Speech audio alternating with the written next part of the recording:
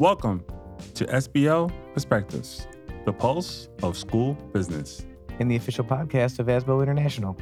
The official podcast. And I am Dr. Jack R. Mitchell, here along with the esteemed John Bricado, still sick, by the way.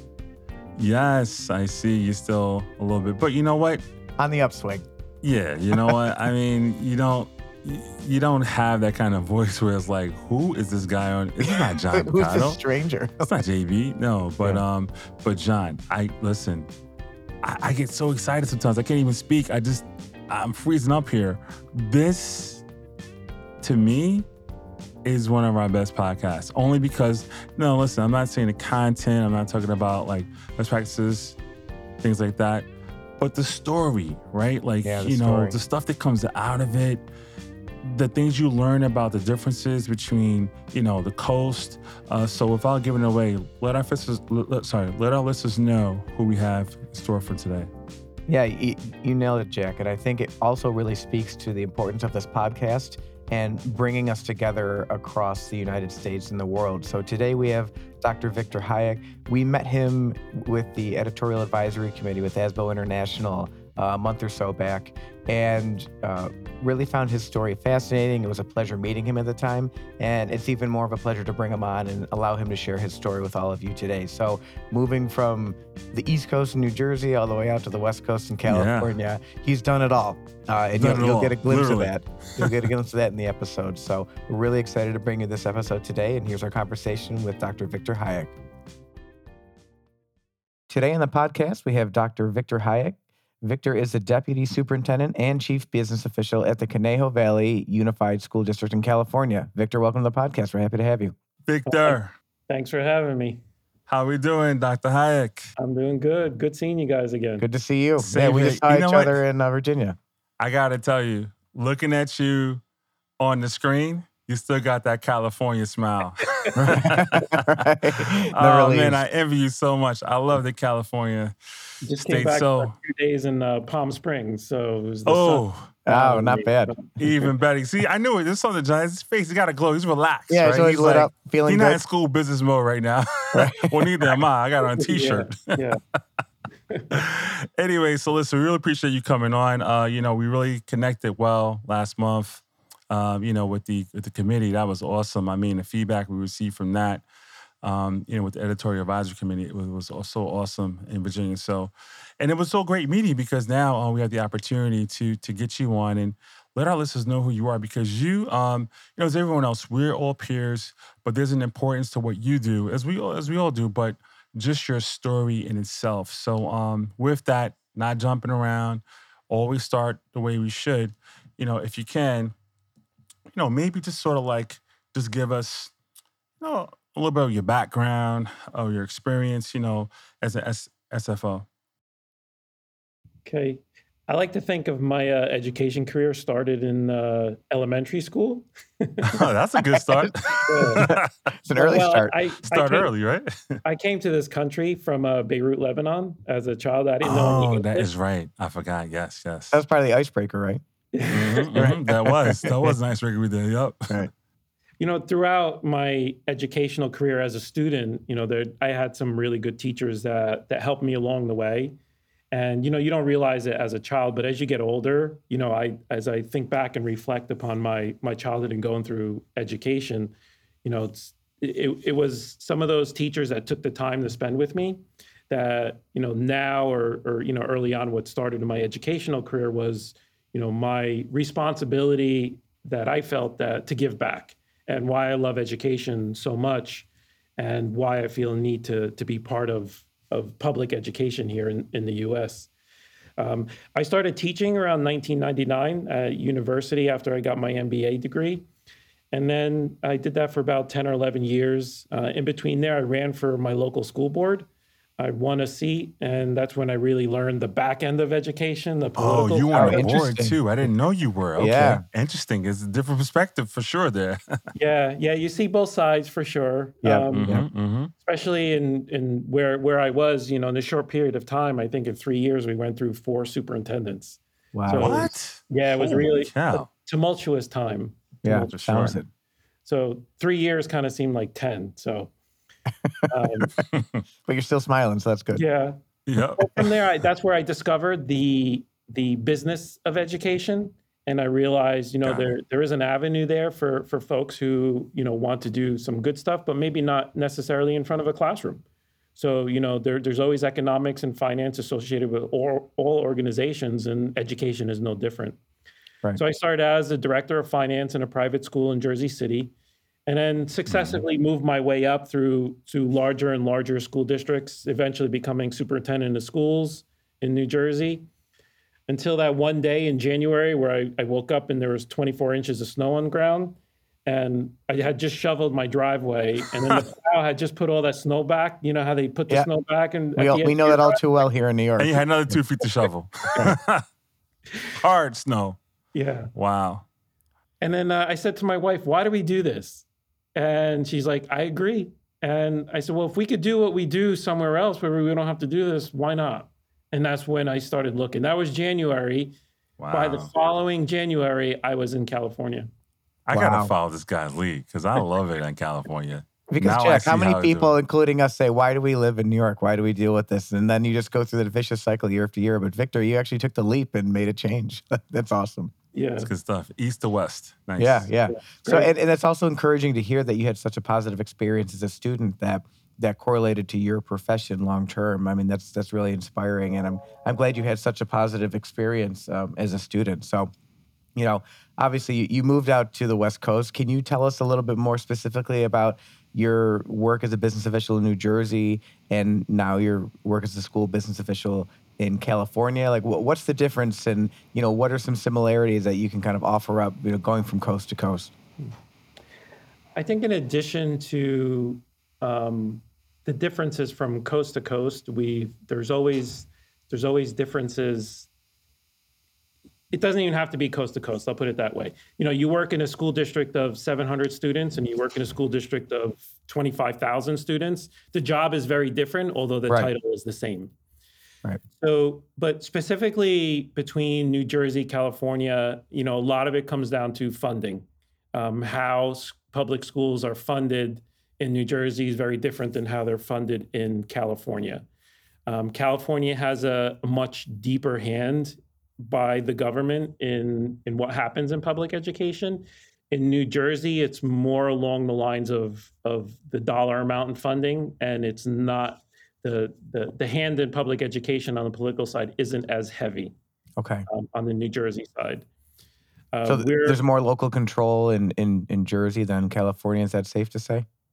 There's more local control by the Board of Education. Right. And in California, it's still a lot of local control, but they really adhere to a more strict and more heavily, more heavily regulated and guidelines that they have to follow, policies, procedures, and there's new stuff that comes down every year, and seems to be every few months. And in New Jersey, wasn't as much as changing so much year to year as it does here in California. Interesting. And how do the boards of education in California respond to those constant changes? I mean, I'm guessing it's just kind of part of the deal, like they're used to it now. But was it a big change for you moving from Jersey out to California and kind of seeing that change? It was. I think people run for a school board for different reasons, Right. and I think once you realize where the board members are coming from, then it gets you a better understanding of the overall dynamic and complexities of individual boards. In New Jersey, even in small districts, I had 9-member boards. In California, most of them here are 5. Okay. Even Okay. in larger districts, it's a 5-member board. So, you can get a potential changeover in one election, whereas in New Jersey, if you have a 9-member board and there's 3 seats up every year, the board can't turn over completely Yeah, in takes a some time. one election cycle. And I think that's a big difference here. So because Okay. there's only 5, the majority of the board has the potential to change over more frequently. Interesting stuff. Well, keeping in this conversation about California, because we've done a little research here, we've heard that, property taxes are capped, right? And that's something really so interesting because, our taxes are so high over here because of property. You know it already. So Could you maybe enlighten us on that and maybe some of the challenges that might present for districts? And then I have actually a two-part question because I want to know some of the other bigger challenges too. But if you could maybe tell us first about, how the taxes being capped really, really plays out there. Sure. And that weighed into my decision moving out here. It wasn't just the sunshine and It wasn't enough. Hollywood and the beaches and everything you see in TV and movies. Us business folks had to work out the financials to make sure things made sense. So in New Jersey, which has one of the highest property tax rates in the country, I think New York as well. So I had a house and I was paying almost $20,000 a year in property tax. Yep. You told me, And yeah. in California, your property taxes are based on the purchase price of your house when you buy it, and it's roughly 1%. So whatever the house purchase price is, it's 1%. Now, there are other special assessments that can go above and beyond that, but they're typically small. They're like, it could be 0.01%, 0.05%, whatever it is. So all in all, it might be anywhere between 1 and 1.2% of whatever the purchase price of your house was. Now, that doesn't go up, even though the value of your property goes up. Let's say you buy a house for $1 million, and $1 million doesn't buy a huge house here. In New Jersey, it's very We got a little shack. in New Jersey, it's very, very different. So $1 million house there, $1 million house here. But $1 million house in New Jersey, property tax could be $40,000 or $50,000 a year. Right. $1 million house in California, your property tax is $10,000. Wow. So that's a huge difference. And you're locked into that, correct? Yeah, Right? and you're locked in. And It's capped. the assessment goes up each year, but it doesn't impact your overall property tax as much as it does in New Jersey. In a span of 15 years that I own my house in New Jersey, my property tax has doubled. Here, I've been in California now 7 years, and they've gone up maybe 15%, 16%. So, it's very different how those property taxes are set. And in New Jersey, our school budget was based, the school boards would set the local tax levy for education. Mm-hmm. So the school board works together with the administration, we set the budget, and then we put it out to the voters to say, here's our school budget, and they can either vote it up or vote it down. In California, we don't have that. We don't vote on our budgets. We're just given an allotment from the state. This is how much you're going to get, and this is what you have to, those are the parameters that you have to work within. And so what are some of the major, I'm guessing there's funding categories that the state gives you. So you're basically backing into their number. So what changes typically year to year with the state's number? So back before 2011, it used to be categoricals. So you get X dollars for this and X dollars for that and X dollars for that. In 2012, the governor at that time, he changed the entire funding formula for public schools, and he called it the Local Control Funding Formula, LCFF.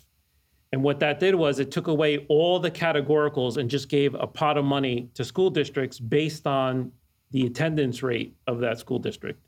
Oh, so okay. Let's say you get roughly $10,000 per average daily attendance students, and that's what it was. So, and then you spend that money however you want. The only caveat within that was there's a block of money that you get above and beyond that called supplemental and concentration. So if you have a higher population of EL students, homeless students, foster students, you would get additional dollars based on the number of That's those. equitable.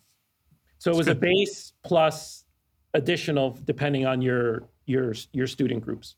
Okay, because I was going to say, as you were describing that, the cost of educating students that are special needs or English language learners, there's usually an additional cost of that. So it's encouraging to hear that is taken into consideration with this state funding formula.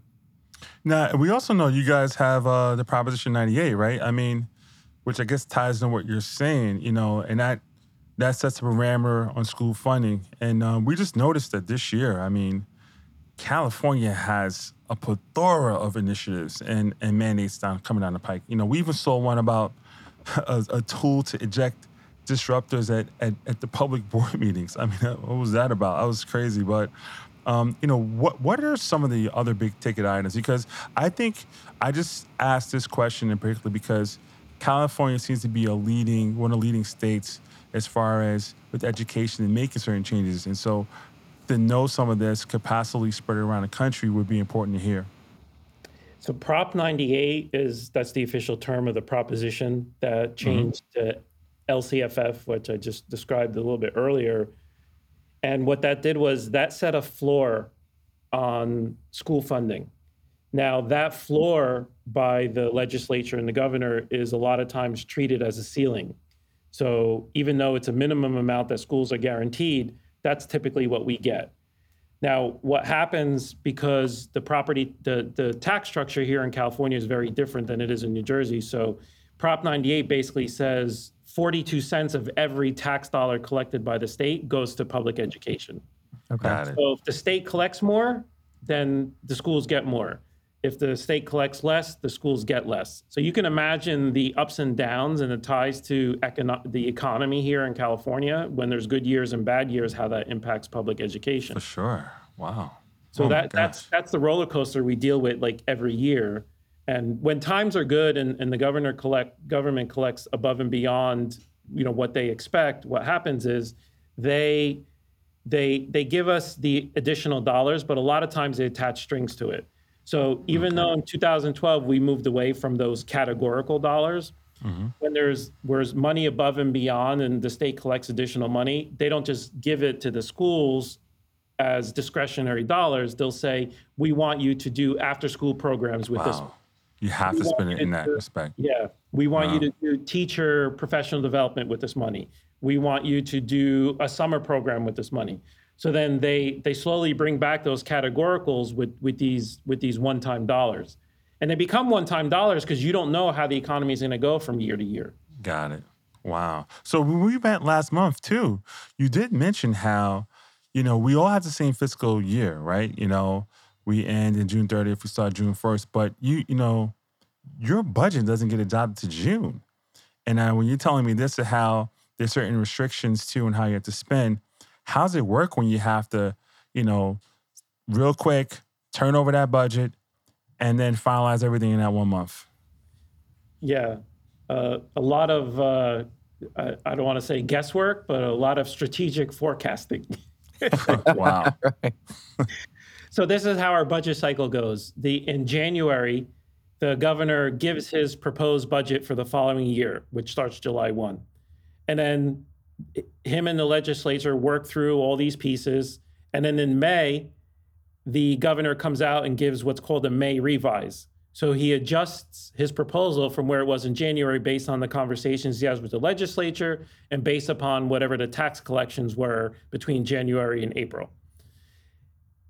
We use those numbers to come up with our budget. And the way that we have to take it for a public hearing at a board meeting at the first meeting in June. And then our second Board of Education meeting is when we could do adoption. We have to have like a 2-week period between to give the public an opportunity to comment or give us some feedback and input. Now, the law in California says the legislature doesn't have to pass the state budget till June 30th. Wow. But schools have to pass their budget before June 30th. So yeah, a lot of times where, they'll make changes past May into June. And we always end up having to make some changes and revisions after we cross the fiscal year. Wow, that's a lot of work. Yeah, they threw a caveat in there. They call it they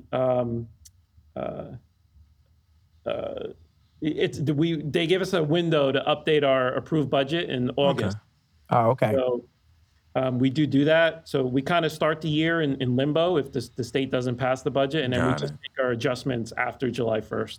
That's not too bad. At least they give you the opportunity, because what if you got to set it from June 30th on? That's got to be something, and they switch up on you. Like, how are you going to really, balance that out? But it's good to see they have that. It's good. Yeah. And, sometimes it's tough. Like, you can imagine, and I think everybody went through this, but during COVID, when state collections were down because everything was basically shut down, we were told we had to make 10% cut. And for us, at a $225 million budget, that's $22.5 million. Wow. And we were told that like in May. Wow. So Yeah, Oh that was going to man. be part of my question. So you had mentioned earlier in kind of outlining this local funding mechanism, which is driven from the state, really. But in tough economic times, I'm assuming there isn't like a save harmless provision where you're never going to get a reduction. It sounds like there could be reductions in future years depending on the economic state. Is that correct? yeah, yeah, for sure. And the odd part of that is they put a cap on how much we can keep in reserves. So right So now it's wow. 10%. We can't keep more than 10% of our prior year expenditures Okay, that's as better than us. a We reserve. had four, Yeah, yeah, but yeah. Wow. wow. And is that because for us, we have different categories of reserves that we can appropriate to, and then we have a 4% cap. But is yours just 10% overall of your total budget? It's 10% overall. We have another fund, we call it Fund 17, which you could put money aside for future Okay. expenses, but Okay. that rolls up into our general fund, so it still includes the So 10%. that 10% includes like if you have, because for us, like we'll have a teacher's retirement reserve. If that goes up, we can make adjustments if it goes up quickly. Or we'll have a capital reserve, right? Or unemployment reserve, workers' comp. So we have many different reserves, but they have definitions defined by law. General municipal law will tell you, look, here's what you could do with them, and then you set your reserve plan each year. So our 4% is mostly on our unassigned fund balance, if you will. But you're saying just to clear, the 10% is on everything you could have, Yeah, except for the 17. Yeah, right, except for there's the no 17. separate funds for any other reserves. What the Got board it. Okay. can do is the board can do a board resolution and Okay. commit those funds for future expense, Appropriate. Got it. Okay. Okay. and then it gets set aside, but very hmm few boards do that. Yeah, because you told me that if they try to raise the tax, and this is true, right? That they don't necessarily, they can't. You're given a certain amount each year, and no matter what that is, right? And like you said, there's no sense of anybody going out because why would they pay high? Why would they vote higher, right? Yeah, we get what we get, period. Story's over. There's no, hey, we need more money. Everyone says we need more money, but we get the set dollar amount per student plus that supplemental concentration, and that's Right. it. You got to make it work within that. Now, keep in mind, and I think we're all experiencing this, in an era of declining enrollment, we're funded not on the enrollment piece, but we're funded on the average daily attendance. Right. So we have 17,000 kids, but we run a 95, 96% attendance rate. So we're only getting 95, 96% of for each student that's here. And when the overall number of students goes down, our overall funding goes down. Yeah. So you'll see a Interesting. year over year increase, like a cost of living adjustment. Let's say it's 5%. But in reality, that 5% for most of us who are in declining enrollment is closer to 1 or 2% because the year over year dollars are Says that. representative of the year over year number of students. Wow. That's really You got a interesting. lot of challenges out there. I didn't know Yeah. it was like that. I was going to ask you about the teacher shortages, the strikes, and Yeah. stagnant pay, but that's There's that's enough a to whole worry other about in California. podcast episode. And just one last question on that 10%. Do you see in California most districts are going right to that 10%? Because it sounds like you're really subject to the economic state, which can, ebb and flow. Are most districts trying to get and maintain that 10% year to year? I think it's always a goal, but it's pretty hard when you have especially now. So you're coming out of COVID, and we got a tremendous amount of stimulus money that went in, and we hired staff and we created programs, and this is what really handcuffs us a lot moving forward is whether it's through stimulus or good economic times, you get one-time dollars above and beyond whatever your allocation is. You do good things for kids with it, but then the money runs out, Right. and they're good programs, they're good opportunities for kids, and then the board doesn't want to cut any of that. The public doesn't want to see all that get away. So some of that, or most of it, gets absorbed into the general fund, and then that kind of eats away at your fund balance year over year over year. Right. And that's not sustainable. I mean, 10% sounds good, but if you're relying on it year after year to fund your program and your general fund, there's going to be an endpoint at some time unless there's a influx of cash somewhere. And one of the biggest differences between New Jersey, California. So in New Jersey, we do our budget. It's a balanced budget when we go out. Yes. In California, it's not. So For real? You yeah, can have a deficit? most school districts in California are deficit spending. Oh, yeah, it's different. Yeah. Yeah, that's different. so We don't true. allow that here. Yep. Yep. Expenditures have to match. Yeah, here. statutorily, we have to adopt a Yeah. balanced budget. With the That's so revenue. interesting. You can So- imagine when I came here and I'm sitting in the room of our county meeting, I'm like, I don't understand. These numbers aren't adding up. What do you mean deficit spending? I just Like, what? Just I throw it don't know on what that the makes wall. sense in any financial world as good Right. financial manager. Like, no, everyone does it. I'm like, It's okay. Oh, Everybody shit. does. So that was the biggest thing I had to really come to That's grips a big thing. Yeah. Wow. Didn't know that. because you're Yeah. ingrained in balanced budgeting, right? Yeah. So to then just throw it out the window has to be kind of tough to course correct a little bit. I will tell you, and you asked Jack about being an SFO and having the resources of ASBO International and seeing how other school districts do things and being able to talk with our fellow peers and such. I'll say I've been here now 7 years, and we're in our third year now of finishing the year without any deficit spending. That's so great. Wow. even though it's really an good, man. accepted practice here, it's not ingrained in me. Right. and it never will be because I Right. just don't see how that works. It's not really prudent financial management for long-term success. When you had to make it up the next year, if you go in red, Yeah, so that's what happens. You eat up your fund balance. and you Yeah. got to start even lower next year. Yeah, but this is so you go with the waves, so you have Got good it. economics, so you get more money one year. So you might have, you might add 2 or 3 million to your fund balance, and then Okay. you overspend or your deficit spend, and then you eat up that 2-3 million. So you Got it. kind of, it's an ebb and flow depending on how good the economy is and how good you are at managing your finances. Okay. So I do want to transition to a little bit lighter of a topic. We've been getting really into the weeds with California's funding and deficit spending. It's a lot of challenges. But that being said, how long have you been a part of ASBO International? You had mentioned the importance of it in the SFO. And what areas of the organization are you actively involved in right now? I think I became a member probably in 2008 or 2009 when I first started out. I think when you first start out, you're always looking for some resources and Sure. anyone who wants to talk to you and help you. Yeah, you'll take what you can get, right?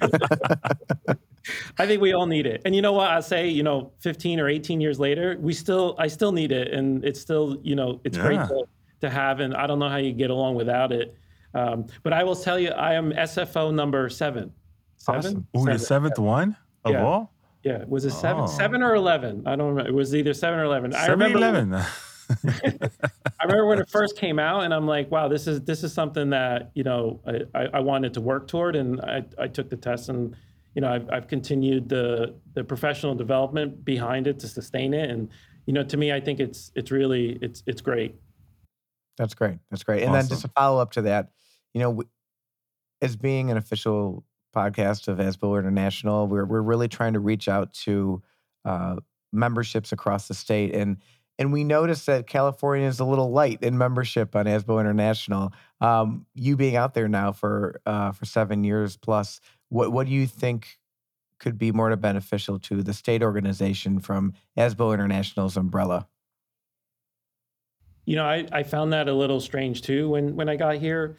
I think there's a lot of different associations here. So they have California ASBO, they have Association of California School Administrators. There's a whole slew of different resources. And the school districts here are heavily reliant on county offices for support, especially some of the smaller districts.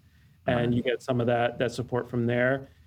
I kind of just chalk it as there's not as much of a presence here for some reason. I think maybe a satellite or a large group, or to hold some of the I think last year's conference was in Oregon, which was good, and a few folks from California reached out to me if I was going or not. And I understand that it's really expensive to do things here in California, but that to me is a potential position. Yeah, Yeah. You mentioned that, Victor, when we spoke, and I told you, I said, listen, can you believe it? How, the numbers are. And I guess we're similarly facing that in New York. But I mean, you got to let them know about the benefits. We got to get everybody on board. We want Cali, we want New York. So, I mean, how do you think they could benefit? Especially since you said you went to Oregon, you came back and reported. Did you see you could provide value for them so they could see that? Well, I think one of the steps that I took was I've been doing the Certificate of Excellence in financial reporting. So I'm going on our 3rd year now. And I tout at every meeting and every time we do our audit that we're the only district in the county to get that, actually, in Southern Wow. California. That's awesome. So, and now I got other we call them CBOs here, chief business officials, Okay. asking, what is that? And where are you getting that? Because, I tout it, our board touts it, they tweet it out, they put it out there. And, it's really a mark of distinction, I think, for the school Yes. district. And I think some others are asking about it now. And that's, I've been playing it up as to, the benefits of being part of the organization and some of the things that are available and resources that we can use. That's great. Because they don't know. No, they don't know. They don't know. We do an And, episode on that. Yeah, go ahead. I'll throw out at our county meetings also. One of the things I really like is you get the morning digest of when people post things on the chat and asking for resources, information, sharing of information. When topics come up at our county meetings, I share them with other CBOs, and I say, they're like, "Well, where'd you get that?" I'm like, "Well, I got it from Joe from Arkansas." Right. They're like, "How do you know Joe from Arkansas?" I'm like, "Well, ASBO Asthma International. Yeah. There you go. All right. Good stuff. Well, Victor, we appreciate you coming on, man, because like I said, meeting you, I mean, you're like the Dos Equis. Like, you know everything. I mean, you've been a superintendent, board member.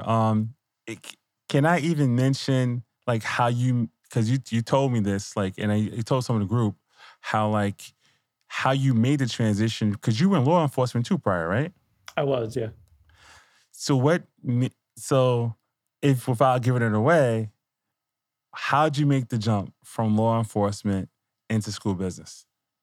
So I was a police officer in Wayne, New Jersey, and I got injured in the line of duty. And I wanted to continue my public service. And my wife was a teacher at the time. And, and I had been teaching at the university.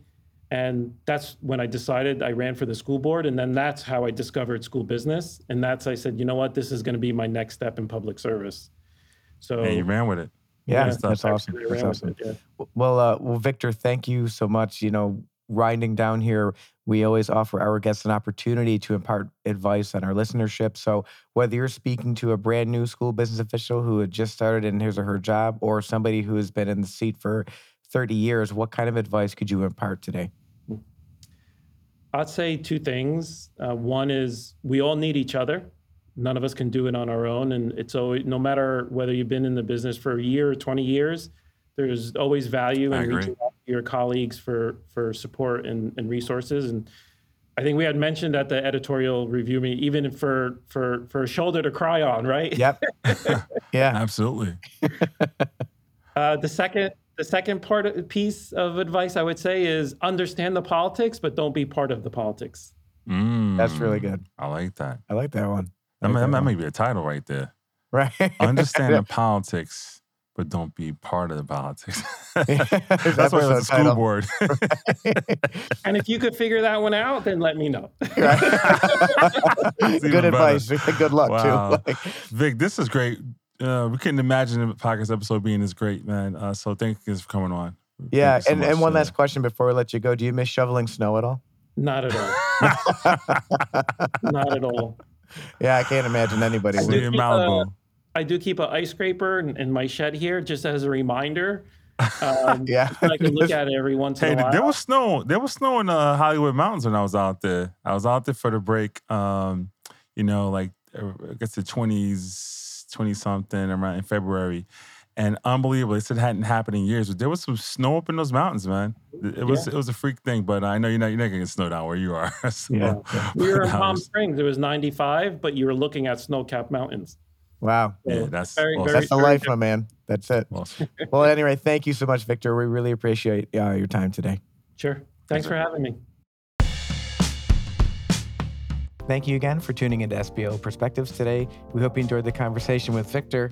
He's really done a lot in his career, everything from superintendent to business official to board member, like you name it, he's done it all. I mean, even prior law enforcement, who would have known, right? Yeah. And his early learning shows how much importance what we do, right? And backing up education for him to be so motivated and become so successful. But I got to ask you one question before we get off. My question is this. Are you ready to move to California?